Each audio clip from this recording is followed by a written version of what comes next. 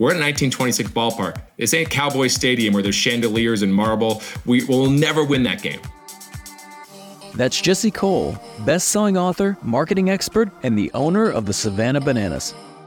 But I believe we could win the greatest show in sports.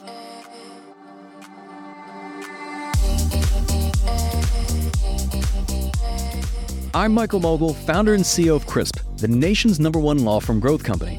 I've built my business through practice, not theory. Crisp started with just $500 to my name and has grown to over 8 figures in revenue over the last few years, earning a spot on the Inc. 500 list of the fastest growing private companies in America. Our approach has been to take everything we've learned about generating massive growth within our own organization and help the country's most ambitious and committed law firm owners do the same for theirs. In each episode of this podcast, I sit down with innovative market leaders from the legal industry and beyond to learn from those who thrive in the face of adversity, challenge the status quo, and define what it means to be a true game changer. Today, we're revisiting one of our most popular episodes from the podcast where I sat down with Jesse Cole to discuss how to stand out in your marketplace, drive explosive growth, and inspire fanatical loyalty. We had the whole stadium and the players singing, "Look at the stars like how they shine for you," and everything, it was all yellow. And I remember the first time I did it, and I looked at the stadium and saw thousands of lights and the whole stadium singing. And I was like, there's nowhere in the world anyone will ever experience this like this. That's coming up on the Game Changing Attorney podcast.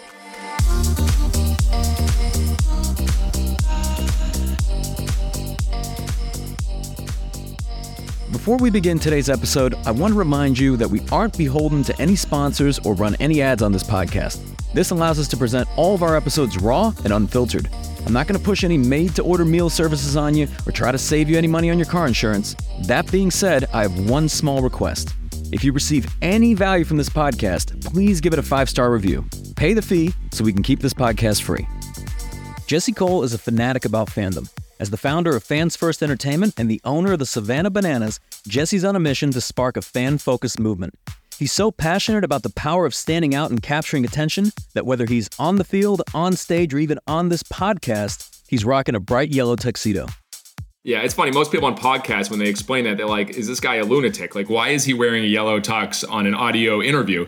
And no, this has become my uniform. So, when I played baseball, I was big into, you put your uniform on, it's game time. And for me, as we've started running more of a circus-like baseball team, and a lot of my inspiration comes from the poster of a person I have right here in my office. It's P.T. Barnum. And he understood the showmanship and putting on a show more than anyone. And so, almost 10 years ago, the first time I put on a tux, and the black one was too hot and 100 degrees. So I found a yellow one and it fit our colors. And then we became the Savannah Bananas, and it works out. So I wear a yellow tux every time. It's showtime. It's my uniform. And I believe in standing out. And so, yes, it is often the yellow elephant in the room, but it creates a good conversation and people think I'm crazy. So that's not a bad starting point.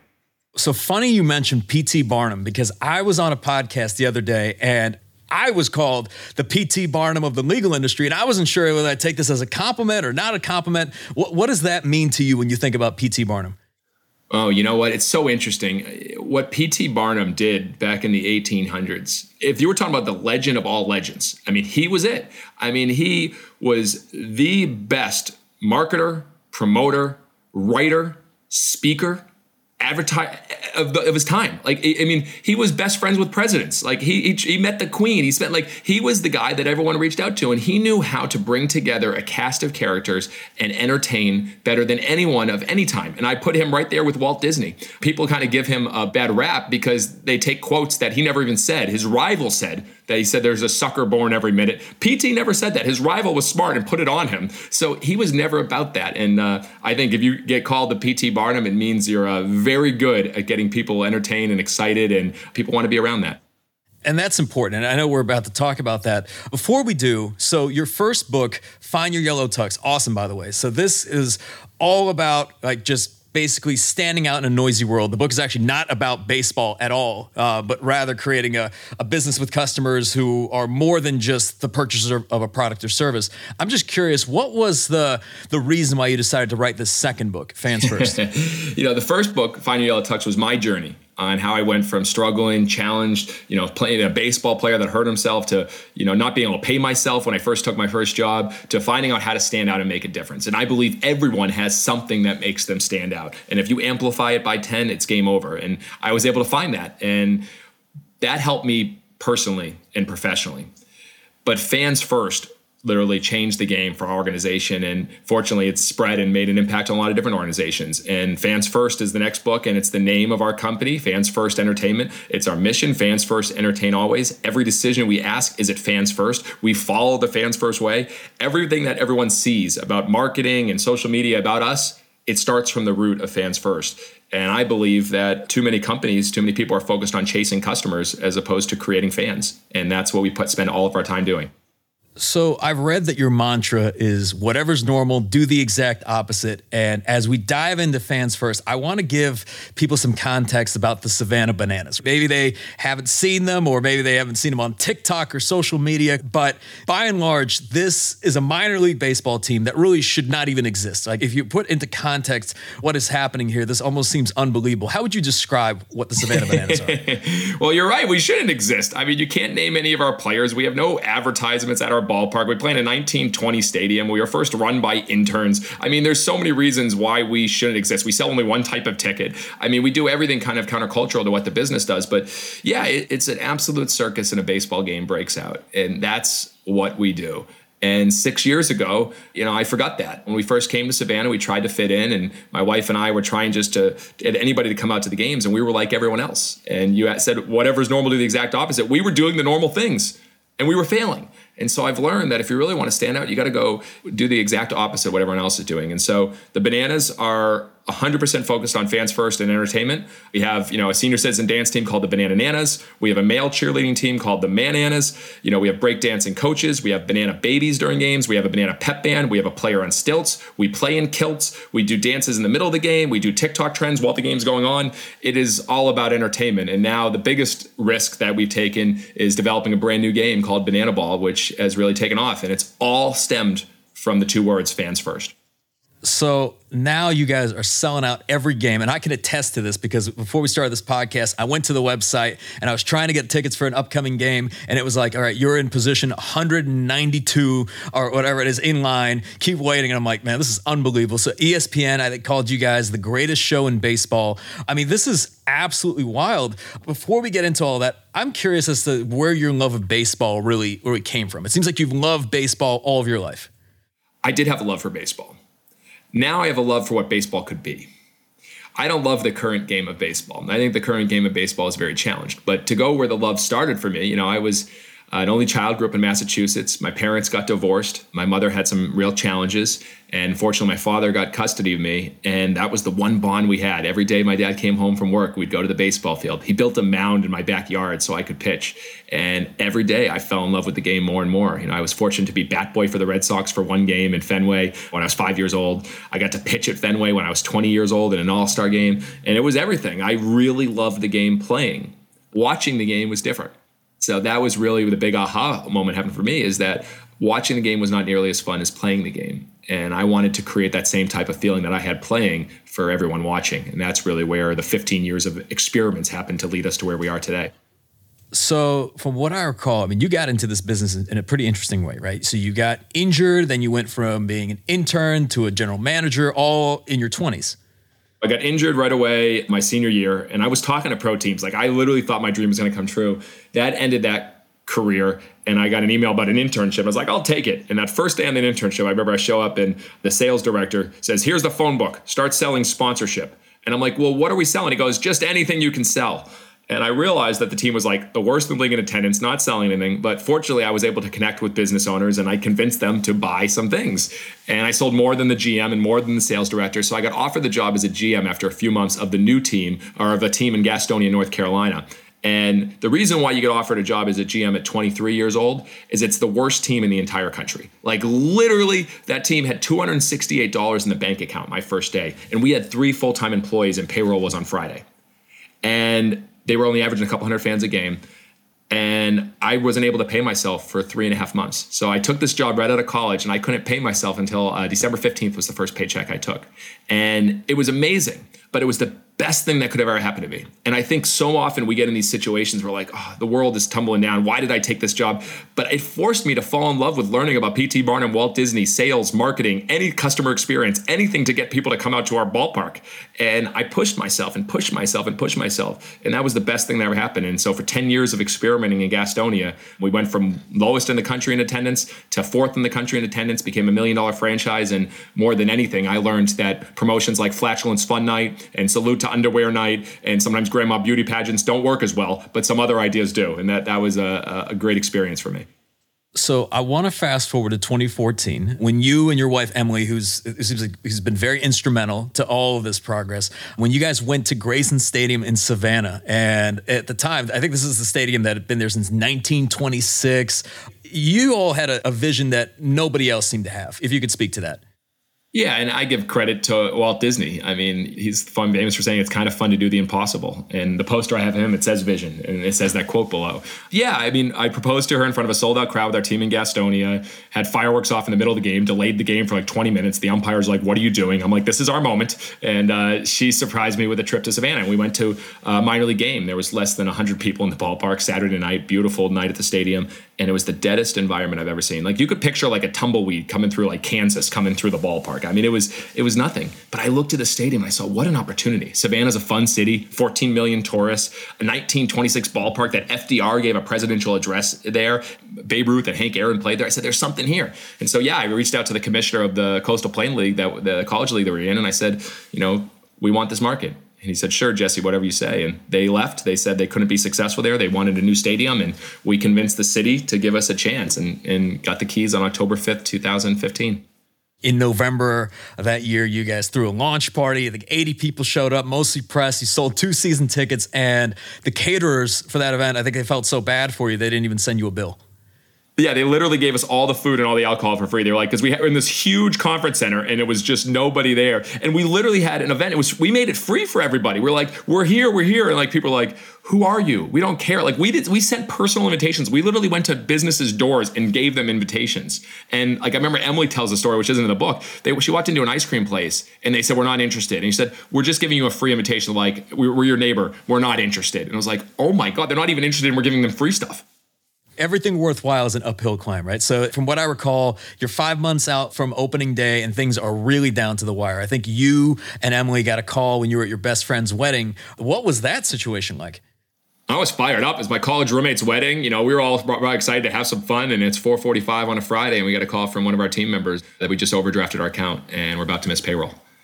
And we're like literally getting ready to go on the bus that Friday for the wedding. And Emily's like, okay. So quickly, like I transferred some money from my personal account to make sure we cover payroll like quickly before 5 o'clock. And we got in the bus to go to the wedding and we just were like dead silent looking at each other. And once we got in the party, we were like, all right, just have fun for Steve, make it a good time. And we drove home from New Jersey the next day and we got an hour in the car. Emily turns to me and says, we just have to sell our house.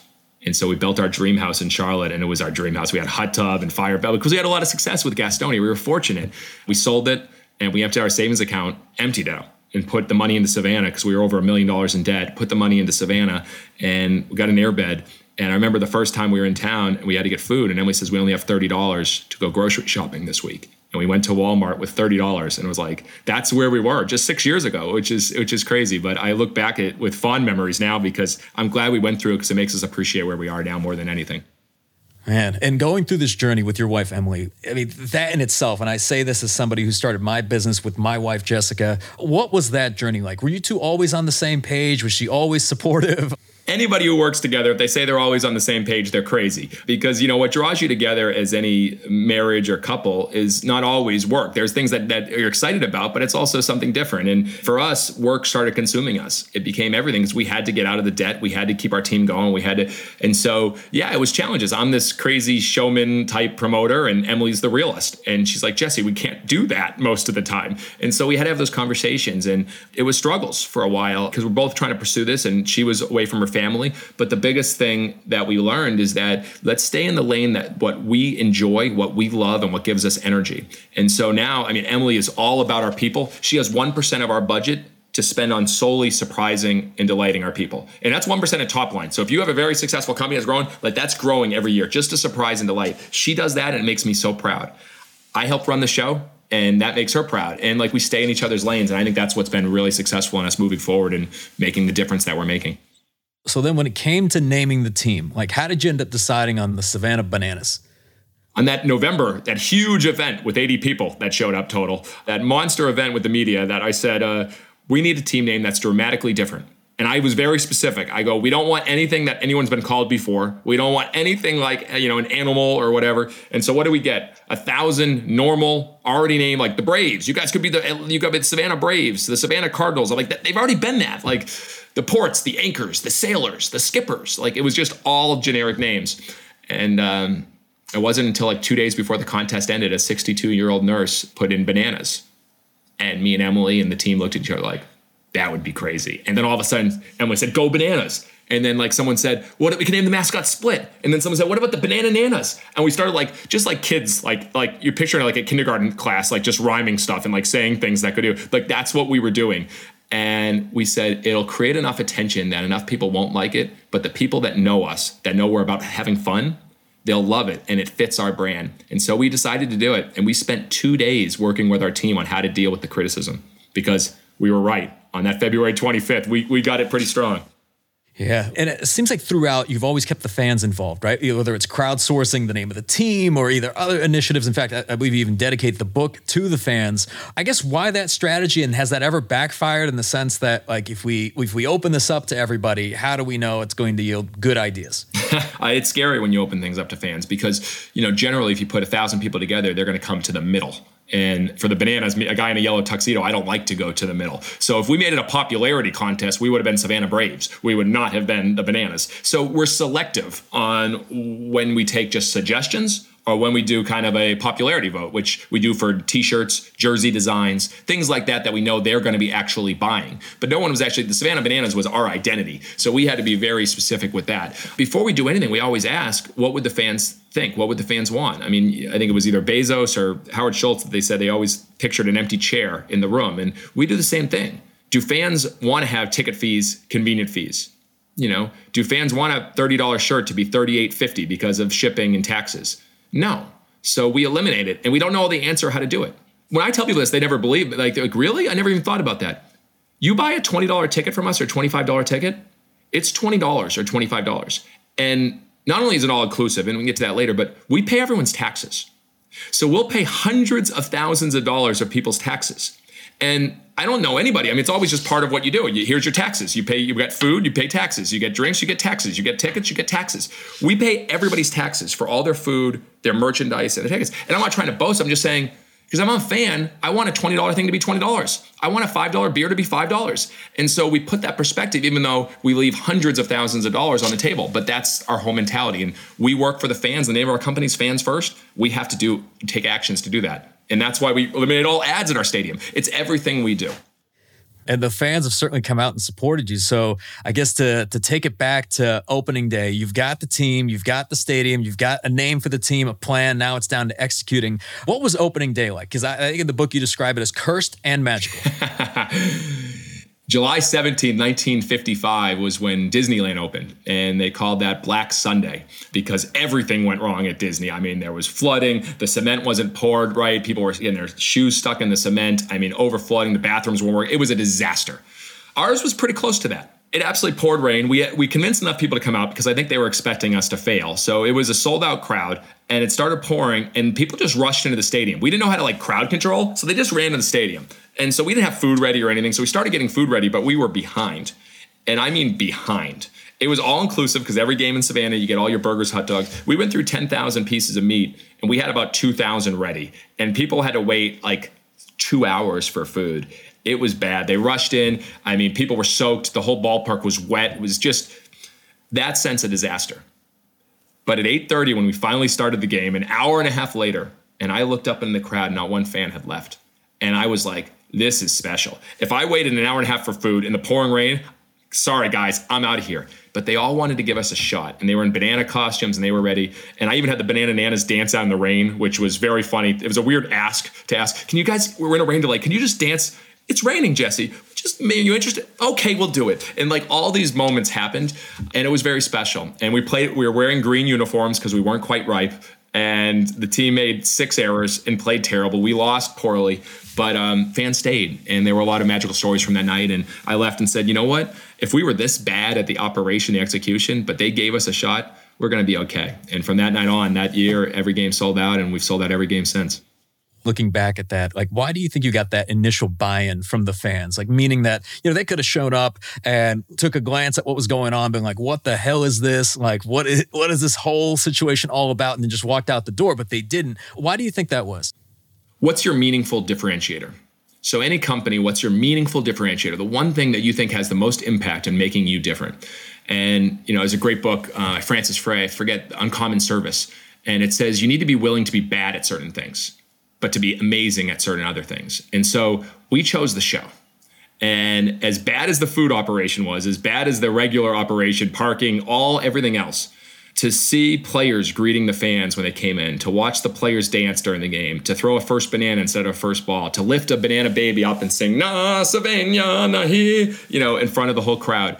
They all walked out, I believe, and said, I saw something I've never seen before at a baseball game. I was thoroughly entertained, and it didn't have anything to do with the baseball game because we played terrible. That became our meaningful differentiator, the show, the entertainment. We're at a 1926 ballpark. This ain't Cowboy Stadium where there's chandeliers and marble. We will never win that game. We will never win the best food in the game. We'll never win the nicest stadium. But I believe we could win the greatest show in sports. And so that's, at that day, that proved that was what we were going to focus on, and that's what fans come for. And they'll sit in an old ballpark, they'll have a regular hot dog, and they'll watch the show. And fans have really reacted well to that. Instead of spending money on like traditional marketing, you go all in on creating these you wouldn't believe moments, right? Just for the fans. If you could elaborate on some of those. Yeah, I mean, we spent a ton of money in marketing when we first started and sold a handful of tickets. I mean, newspaper, radio, we tried it all, and it failed. And then we said, well, what if we just create an experience that people would walk into the ballpark and say, you wouldn't believe what they did today. You wouldn't believe. And then every night you have 4,000 people leaving, telling other people what they did last night. What's a better, powerful, more marketing way of using your dollars and using the experience? So, yeah, I mean, the way we look at a script, and I believe every business should do this. I believe every business should actually script out the experience they want their customers to have. We used to have only 4 or 5 things in the pregame. We used to have our 18 half-inning promotions. We have 50 pregame promotions now. And during the game, we not only have our 18, but we have another 30 to so that happens while the game's played. And we script out an experience to be like a movie. So without going too far in depth here, Michael, but like a great movie will make you laugh. They'll make you emotional. They'll make you have all these different feelings. It's not just like a thriller the whole time, like you need to care. You need to get it down. You need to go through that. And in a baseball game, you don't often have that because you can't control that. Well, we believe that we can control the experience based on having those ooh and ah special moments, by having those loud cheering moments, by having those thrill moments. And so we started crafting that. So like a you wouldn't believe moment, every night the players come into the crowd and deliver roses to little girls and they get down on their knee. And if you have a daughter, if you understand that feeling of seeing a daughter get a rose from a player. We had a woman come up to me and said that they still saved that rose for a few years. The rose is dead and it's just like a piece, but they saved it. Those moments, we salute all the military during the game, and we actually have our players walk into the crowd and shake hands and look them in the eye and say, thank you for your service. Those moments in between all the little pie your dad promotions and the whole stadium doing hey baby and guess your spouse and grandma dance offs and all the fun, there's those special moments. And again, whatever's normal, do the exact opposite. The 7th inning stretch has been a typical thing. Take me out to the ball game at every game, every ballpark in the world. Now, in the book, I do a 2nd inning stretch, so I have a little bit fun there, but we switched something up this banana ball tour. I said, can we create a moment that will give you goosebumps? And I heard the song Yellow by Coldplay. Look at the stars, look how they shine for you. I can't sing, sorry about that. And I said, what if we create a moment where everyone comes on the field, the players, and we tell every fan to lift up their phone with their flashlight. And we had the whole stadium and the players singing, look at the stars, like how they shine for you, and everything, it was all yellow. And I remember the first time I did it, and I looked at the stadium and saw thousands of lights and the whole stadium singing. And I was like, there's nowhere in the world anyone will ever experience this like this. And that's how you create a you wouldn't believe moment. You think about those moments that everyone else does, and instead of a 7th inning stretch saying, take me out to the ball game, you're a part of a moment that you feel like you belong, and you're a part of something that you won't have anywhere else. And that's how we try to create our scripts.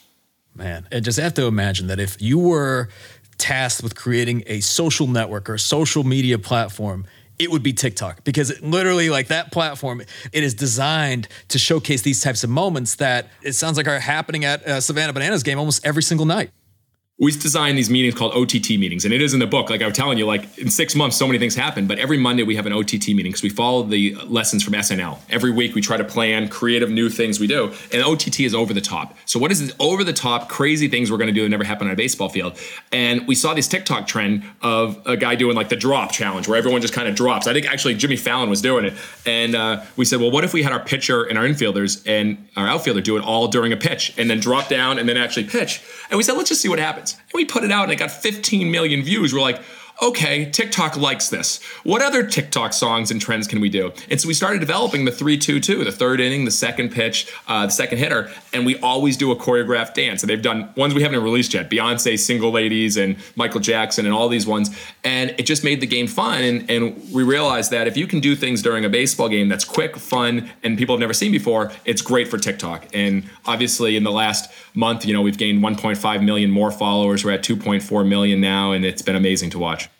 It seems like whenever these things are happening, the players are on board. And I imagine this has gotten easier over the years, but initially when you had some of these ideas, what was it like to get the players on the team itself on board and say, here's what we're going to do in this moment? It was tough in the beginning. I mean, we had guys, when I brought dance instructors out to teach them how to dance, players were like, I'm not doing this. And I shared that in the Find Your Yellow Tux book. But yeah, I think now that they see the power of the social media and the impact and what's happening, guys are like, oh, that'd be cool. Like if people know me for what I do. And like we've had that, like Bill Leroy, when we were looking at Kansas City as a place to play, we were all grabbing lunch and two different families of kids came up to you, are you Bill Leroy for the Savannah Bananas? And he was like, what? Like, he never helped that before. So now you get buy-in. But I think the key to buy-in for any organization, and I know there's business leaders listening to this, and what I've learned is it's not just telling people this is how we do it.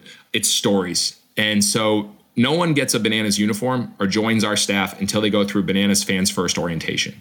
And it's stories and videos of what players have done in the past to create fans first moments. It's stories that they can resonate with. And when I tell the story about Brian Encarnacion, the player that two kids came up to him and said, can I have your autograph? And he got down on a knee and said, only if I can have yours. And they gave their autographs on his hat. When I share that story with the team, now you look around our team and 10, 15 guys have autographs all over their hats. One guy did it all over his jersey this tour. Literally, his jersey is filled with tons of signatures. And that's how we get buy-in, is because it's the other players, what they did, and then those stories get handed down. So all of this, I mean, it's very much around creating a culture of experimentation. And sometimes these are small experiments, other times these are larger experiments. And I think in 2020, you introduced what was called like the game-changing experiment, which was introducing the world to a whole new brand of baseball, which you mentioned earlier, Banana Ball. Yeah, that was crazy. So Banana Ball, for the people who are unfamiliar, we developed a new game, and baseball, but made it a 2-hour timed game. Every inning counts. So literally, if a team wins an inning, they get a point, and you can have a walk-off celebration with a Gatorade shower in the second inning. Like, it's ridiculous. Batters can't step out of the batter's box. There's no bunting. If you bunt, you're thrown out of the game. There's no mound visits. There's no walks. You can steal first, and if a fan catches a foul ball, it's an out. Like, it's a crazy game. And we developed it because we were watching our fans. Michael, I don't know about you, and I think people have a lot of different opinions on this. A lot of people believe in surveying their customers or surveying. I struggle with it. Henry Ford never surveyed his people and said, what do you want? Because the joke is they would have said faster horses. Steve Jobs was completely against surveying. No one would have said that. Same thing with Amazon. So I'm more intrigued about watching our fans and then thinking about what's a better experience. So we take pictures of our grandstand every 30 minutes. We keep track of when fans leave. Not necessarily when they come in, but when they leave. And so by watching this for many years, even with every game sold out and a wait list in the thousands, fans were still leaving games early because it was too long. And so we realized that 9 o'clock was that right time in a 2-hour game. And so we started testing it. And yes, we did an experiment in 2018 with colleges. We played a 9-inning game in 99 minutes, which was outstanding. We had a lot of failures along the way, a lot of parts of the rules that just didn't make sense and we had to get better at. But now 98% of our fans stay till the end of the game. And so if you think about watch a Major League Baseball game and look at a crowd, well, it's different. Crowds aren't that great this time anyways. But if you look at a crowd and see at the end of the game, it's different. And so that's how we developed this game. And it was a huge experiment. But because of all the tests, we realized that's the future of the Bananas. And we're going to be playing Banana Ball, hopefully all over the world. The Bananas mission is fans first and entertain always. I think the slogan's even, we make baseball fun. How have traditional baseball fans responded to this approach? I imagine not everybody's loved it. Oh, yeah. Traditional baseball fans, they hate what we're doing. Are you kidding me? It goes against all tradition, all the way the game's supposed to play. But, literally, when we open up the game, we say, this is not your grandpa's game. This is the greatest show in sports. This is banana ball. And, we're intentional on that. And I'm not trying to take away from the way baseball is. Baseball was a great game. And it still has moments of greatness. But for us, we're not focused on the traditional baseball fans. We're focused on people that want to have fun and be together. And I think when you open up that audience, it's a much larger audience. And so I think one question every business should ask and be able to answer is, who are you not for? And when you know who you're not for, it makes it very easy to target the people you are for.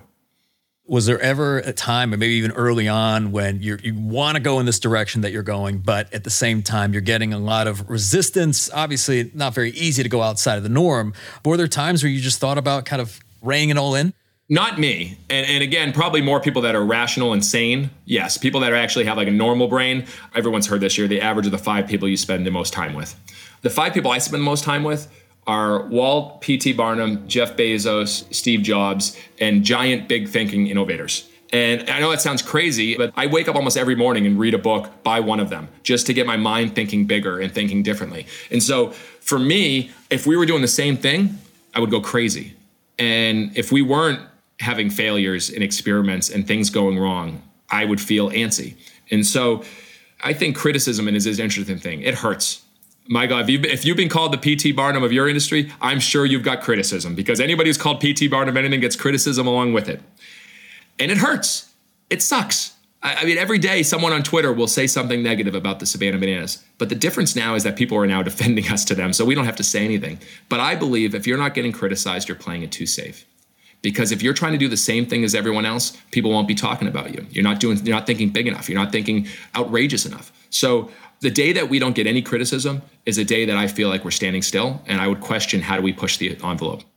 I'm in complete agreement with you, because if you go on any of your social media platforms, if you go on the TikTok videos and you look at the comments, so I always like to look at the comments, the top rated ones are always like, that looks like so much fun. That looks like an amazing time. How do I get tickets? Oh, it's like the Harlem Globetrotters of baseball. Like you could just tell, like, people are blown away. Like the fans absolutely love it. Scroll down, you'll find some.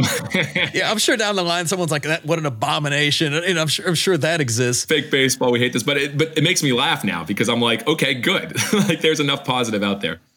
Absolutely. So you state that every business is in the entertainment business, and I want to address the skeptics, those listening, because I love that there's a specific example you use in the book that's amazing, considering our audience, right, which are attorneys and law firm owners. And I imagine that some that are hearing this conversation will read this book will initially think, well, this sounds cute, but Jesse, I'm not running a baseball team. I don't have millions of TikTok followers. I'm running a law firm. How do I apply this to my business? Maybe you could do it in yours, but I probably can't do it in mine. And you actually use an example of a divorce attorney in the book. It's comical to me, because I think everyone thinks the definition of entertain is me in this yellow tuxedo. Like, you got to be like this. And like, of course, law firms should not be dressed in yellow tuxedos unless that's really who you are. And if you were, that'd be a little skeptical of that. But the reality is, people have a definition of entertain they don't really pay attention to much. And I had to look it up, because I was like, the definition of entertain is to provide enjoyment. It's to provide enjoyment. And isn't every business, especially if you're in a law firm, like, you need to provide some enjoyment to people that you're serving. Like, they need that more than anything. And, I think of the way entertain is, you've probably had dinner gatherings at your house, right? I'm kind of antisocial, but yes, once every, 3-4 years. And once every 4 years. And when you have those 4 years, every party or that gathering, you will entertain the people that are coming in. You'll ask them, can I take your jacket? Can I offer you a drink? Can I do this? It's paying attention to those little details and trying to provide enjoyment in every single step of the way. So like, that's it. Like, that's the tension. So like, whatever business they are, like, literally map the moments of the experience. And so, yes, if you're in a law firm, if you're going through whatever it is, literally think about, how do you create those moments to be special? And yeah, me and Chaz had some fun with the divorce attorney. What stood out from you in that story? Well, it's just the fact that you can make anything, even what someone could deem as not very interesting or not very exciting. I mean, even down to how are emails worded, how are papers delivered, like just how can you translate the jargon into a way that's much more accessible, even down to the very words that are used. I know you talk about Disney, instead of calling them customers, we call them guests, but just even all those things. Well, again, like even our invoices, like, congrats, this is your day, the day you've been waiting for. Today is the day you get to pay. You may think you've had days like this, but never like Banana's payday. So pull out your, savings bond, Bitcoin, rare coins, credit card check, and make that payment like we know you can. This is your moment. Now seize it. Your life will never be the same. Like that's literally an invoice, but it's an entertaining invoice. And again, law firms we have to be professional. Well, my question to anybody that says they have to be professional is, when was the last time your spouse came home and said, I met the most professional person today. He was just so professional. We don't get excited about professional. We want unique, we want fun, we want memorable. And it might not be all law firms, but that's the way it's always been. But what if you did one experiment and said, you know what, I'm gonna have a little fun with our voicemail. I'm not gonna make our voicemail like everyone else. I'm gonna make our hold music like everyone else. Something so people can say, you know what, these guys are human. These guys are human. We want to connect with humans. We want human connection. We don't necessarily need someone that it always has to be so serious. That's what brings light. That's what brings happiness. And that's what I'm in search of always. And if I'm working with a law firm, I want to be able to have a fun conversation with them sometimes. I don't want it to be always, all right, well, this 5-minute call is going to cost you this. This 5-minute email is going to cost you this. Like all these friction points with not just thinking about how can you make it a great, entertaining, enjoyable experience for me. So along this journey, what's been the biggest challenge along the way of just kind of making this vision a reality? I think it's making sure everyone is aligned and on the same page and you're bringing on the right people. I mean, we've been fortunate, we haven't let go anyone since our first season. Like we've attracted the right people, and the right people, they feel this isn't the right in the bus, they will leave. But I think when you have a big vision of what you want to do, to make sure that everyone is excited, is fired up, is ready to go. And I feel that every day. So it's not a challenge, but I know as we grow, that's going to be, it's going to be unique, because when you grow, you go through growing pains. We went from 4 people in the office. Now we have 25 full-time and 200 part-time. And so that's what I look at next, is how do we make sure we take care of our people? And then they feel that not only are we making the fans have the most fun they've ever had, but they have the most fun. And I think we're doing a pretty good job. Emily's on top of that, and Marie and Jared and our people. We want to create those you wouldn't believe moments for them. And sending Marie with her dad to go to Ireland on a bucket list trip, and sending Patrick to the Waste Management 16th hole, and Kurt to go to the Duke, one of the last games with Coach K. We look at all of what everyone's bucket list is on our entire staff, and we try to create those moments for them. And that's what gives me even more joy than necessarily doing something in front of a 10,000 sold out crowd. So it's fascinating. I mean, as you describe all these different elements and kind of the stages of what that experience is from start to finish, I'm curious as to how has this vision evolved? Meaning that it seems like every single detail, the little things, even down to the evolution of the bathrooms. Oh, the bathrooms. Yeah, that's been fun. Kind of golden throne right now. It's like anything. So once you start seeing things, you start seeing it everywhere. And when I was selling sponsorship, now we have 0 sponsorship. When I sold sponsorship with our first team in Gastonia, every single billboard I noticed, every single ad in a magazine I noticed, every single newspaper ad I noticed, because, how you view things is how you do things. So I was viewing things, and that's what I was doing. Now I view every single detail in the experience, from when fans come to the parking lot, from when they walk in through the ticket booth, look at every single moment. And so that's all I see right now. And so one of the biggest things, and I'll share this because this is not in the book, this is something that we just did. I realized that we were pretty good at the last impression. And, at the end of the book, I go into the Stand By Me and that really cool moment, but that was it.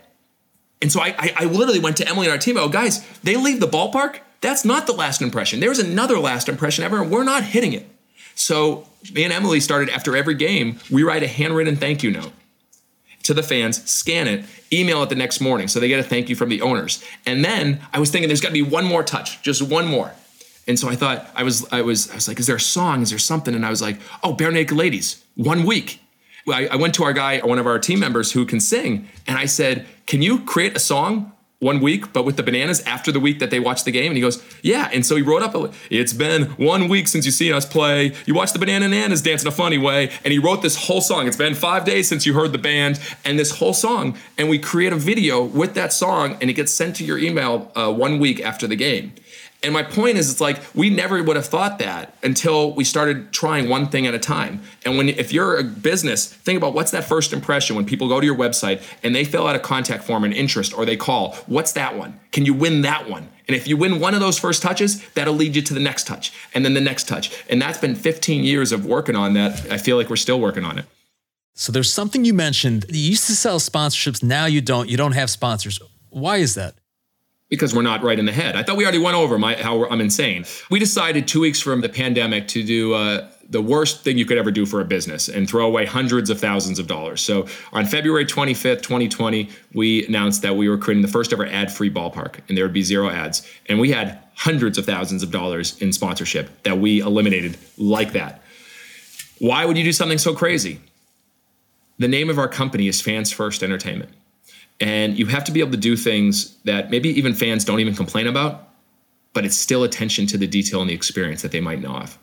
And Michael, if you've been to a sporting event, I guarantee you've probably heard a sponsored ad and a read, and you said, oh, go visit this car dealership or this so-and-so, and it's a part of everything. Not one fan came to that game to hear that. Not one person wakes up in the morning and says, I want to be advertised to. You know, I hope someone promotes something to me today. I want to get sold today. Someone sell me something today. Yet at every stadium in the country, every arena in the country, they have ads all over the stadium, ads all over the ballpark, ads in the billboards, and ads there.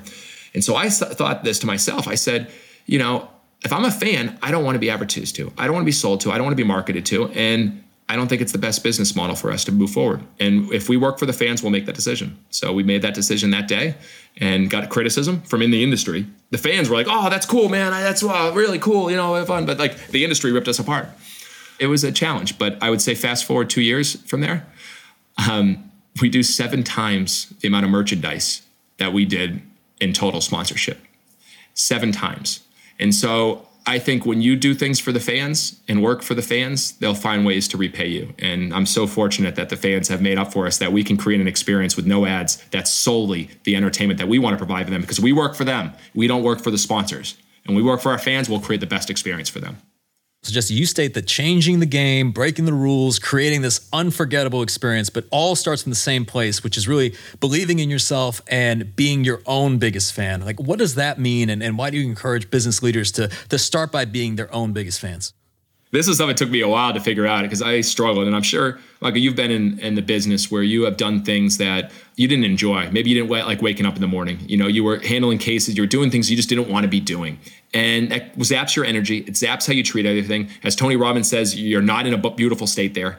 And I realized that when I started, I wasn't a great fan. I loved what we could do, but I wasn't a great fan of what I was doing, because I was doing things like selling, sponsorship, and financials and operations and things I was bad at. And once I was able to say, you know what, I'm going to follow my energy and do what gives me energy and be the biggest fan of what I do, that it gave me permission to scream from the mountaintops about what I'm doing, because I believe in it so much. I love it so much that it's then creating fans. And when you really believe in something, when you love something, when you're doing something that you're passionate about, that gives you energy, it's unbelievably contagious. And you can feel it, Mike, when you're talking to someone that lives it. Like, I just want to be around that person. I want to be like, what can we do together? And you feel it and you want to do it.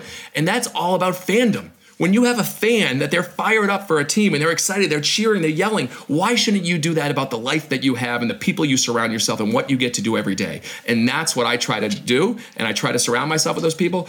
And the momentum that's happened because of that is unprecedented. So I hope I'm not spilling the beans here, but readers of Fans First, those who make it past the conclusion of the book, they're rewarded with an additional surprise. And you discuss this concept of plussing. So what do you mean by that? And what are a few plussing practices? Again, the great Walt came and play here. And, he said, Disneyland will never be completed. It's a living, breathing thing. We will continue to plus the show. And I think in that chapter, I share the story about how when they had record attendance, that he wanted to spend $350,000 on a Christmas parade. And all the accounts and managers were like, we're already at record attendance. Why would you do that? It's because I'm not doing it for them today. I'm doing it for them for the tomorrow and for them to keep coming back. And because that is the power of plussing. You want to keep giving them something that they want more of. And that blew me away. And I think what we've looked at, and you talk to our director of entertainment, you talk to our marketing team, you talk to any of them, they say, what can we do to plus this? So how do we plus the banana baby? How do we plus the dancing players? How do we plus when players deliver roses? How do we plus the 1 week email we send out? And so it's that constant plussing and making it better. And it's that feeling of you're never settled. You're never settling with something the way it's always been done. And so I finished the book after the book's already completed, just to share that we're never going to stop plussing the show, and you should never stop plussing your life and plussing your business. Jesse, as we come to a close, this being the Game Changing Attorney podcast, what does being a game changer mean to you? It's funny. That's a great question, and I never thought. But to be a game changer, it starts by first questioning the game and questioning the industry you're in, and feeling how can you make an impact that no one's ever made before. And the only way you do it is by just starting.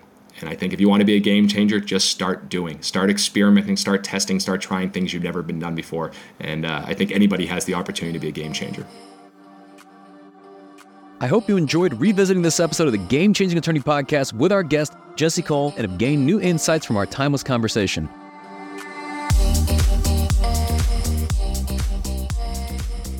If you found this episode valuable, here are 3 free ways that I can help you grow your law firm. Number 1, download the first chapter of my book absolutely free at GameChangingAttorney.com. Number 2, you can shoot me a text at 404-531-7691, and I'll answer any question that you've got for me.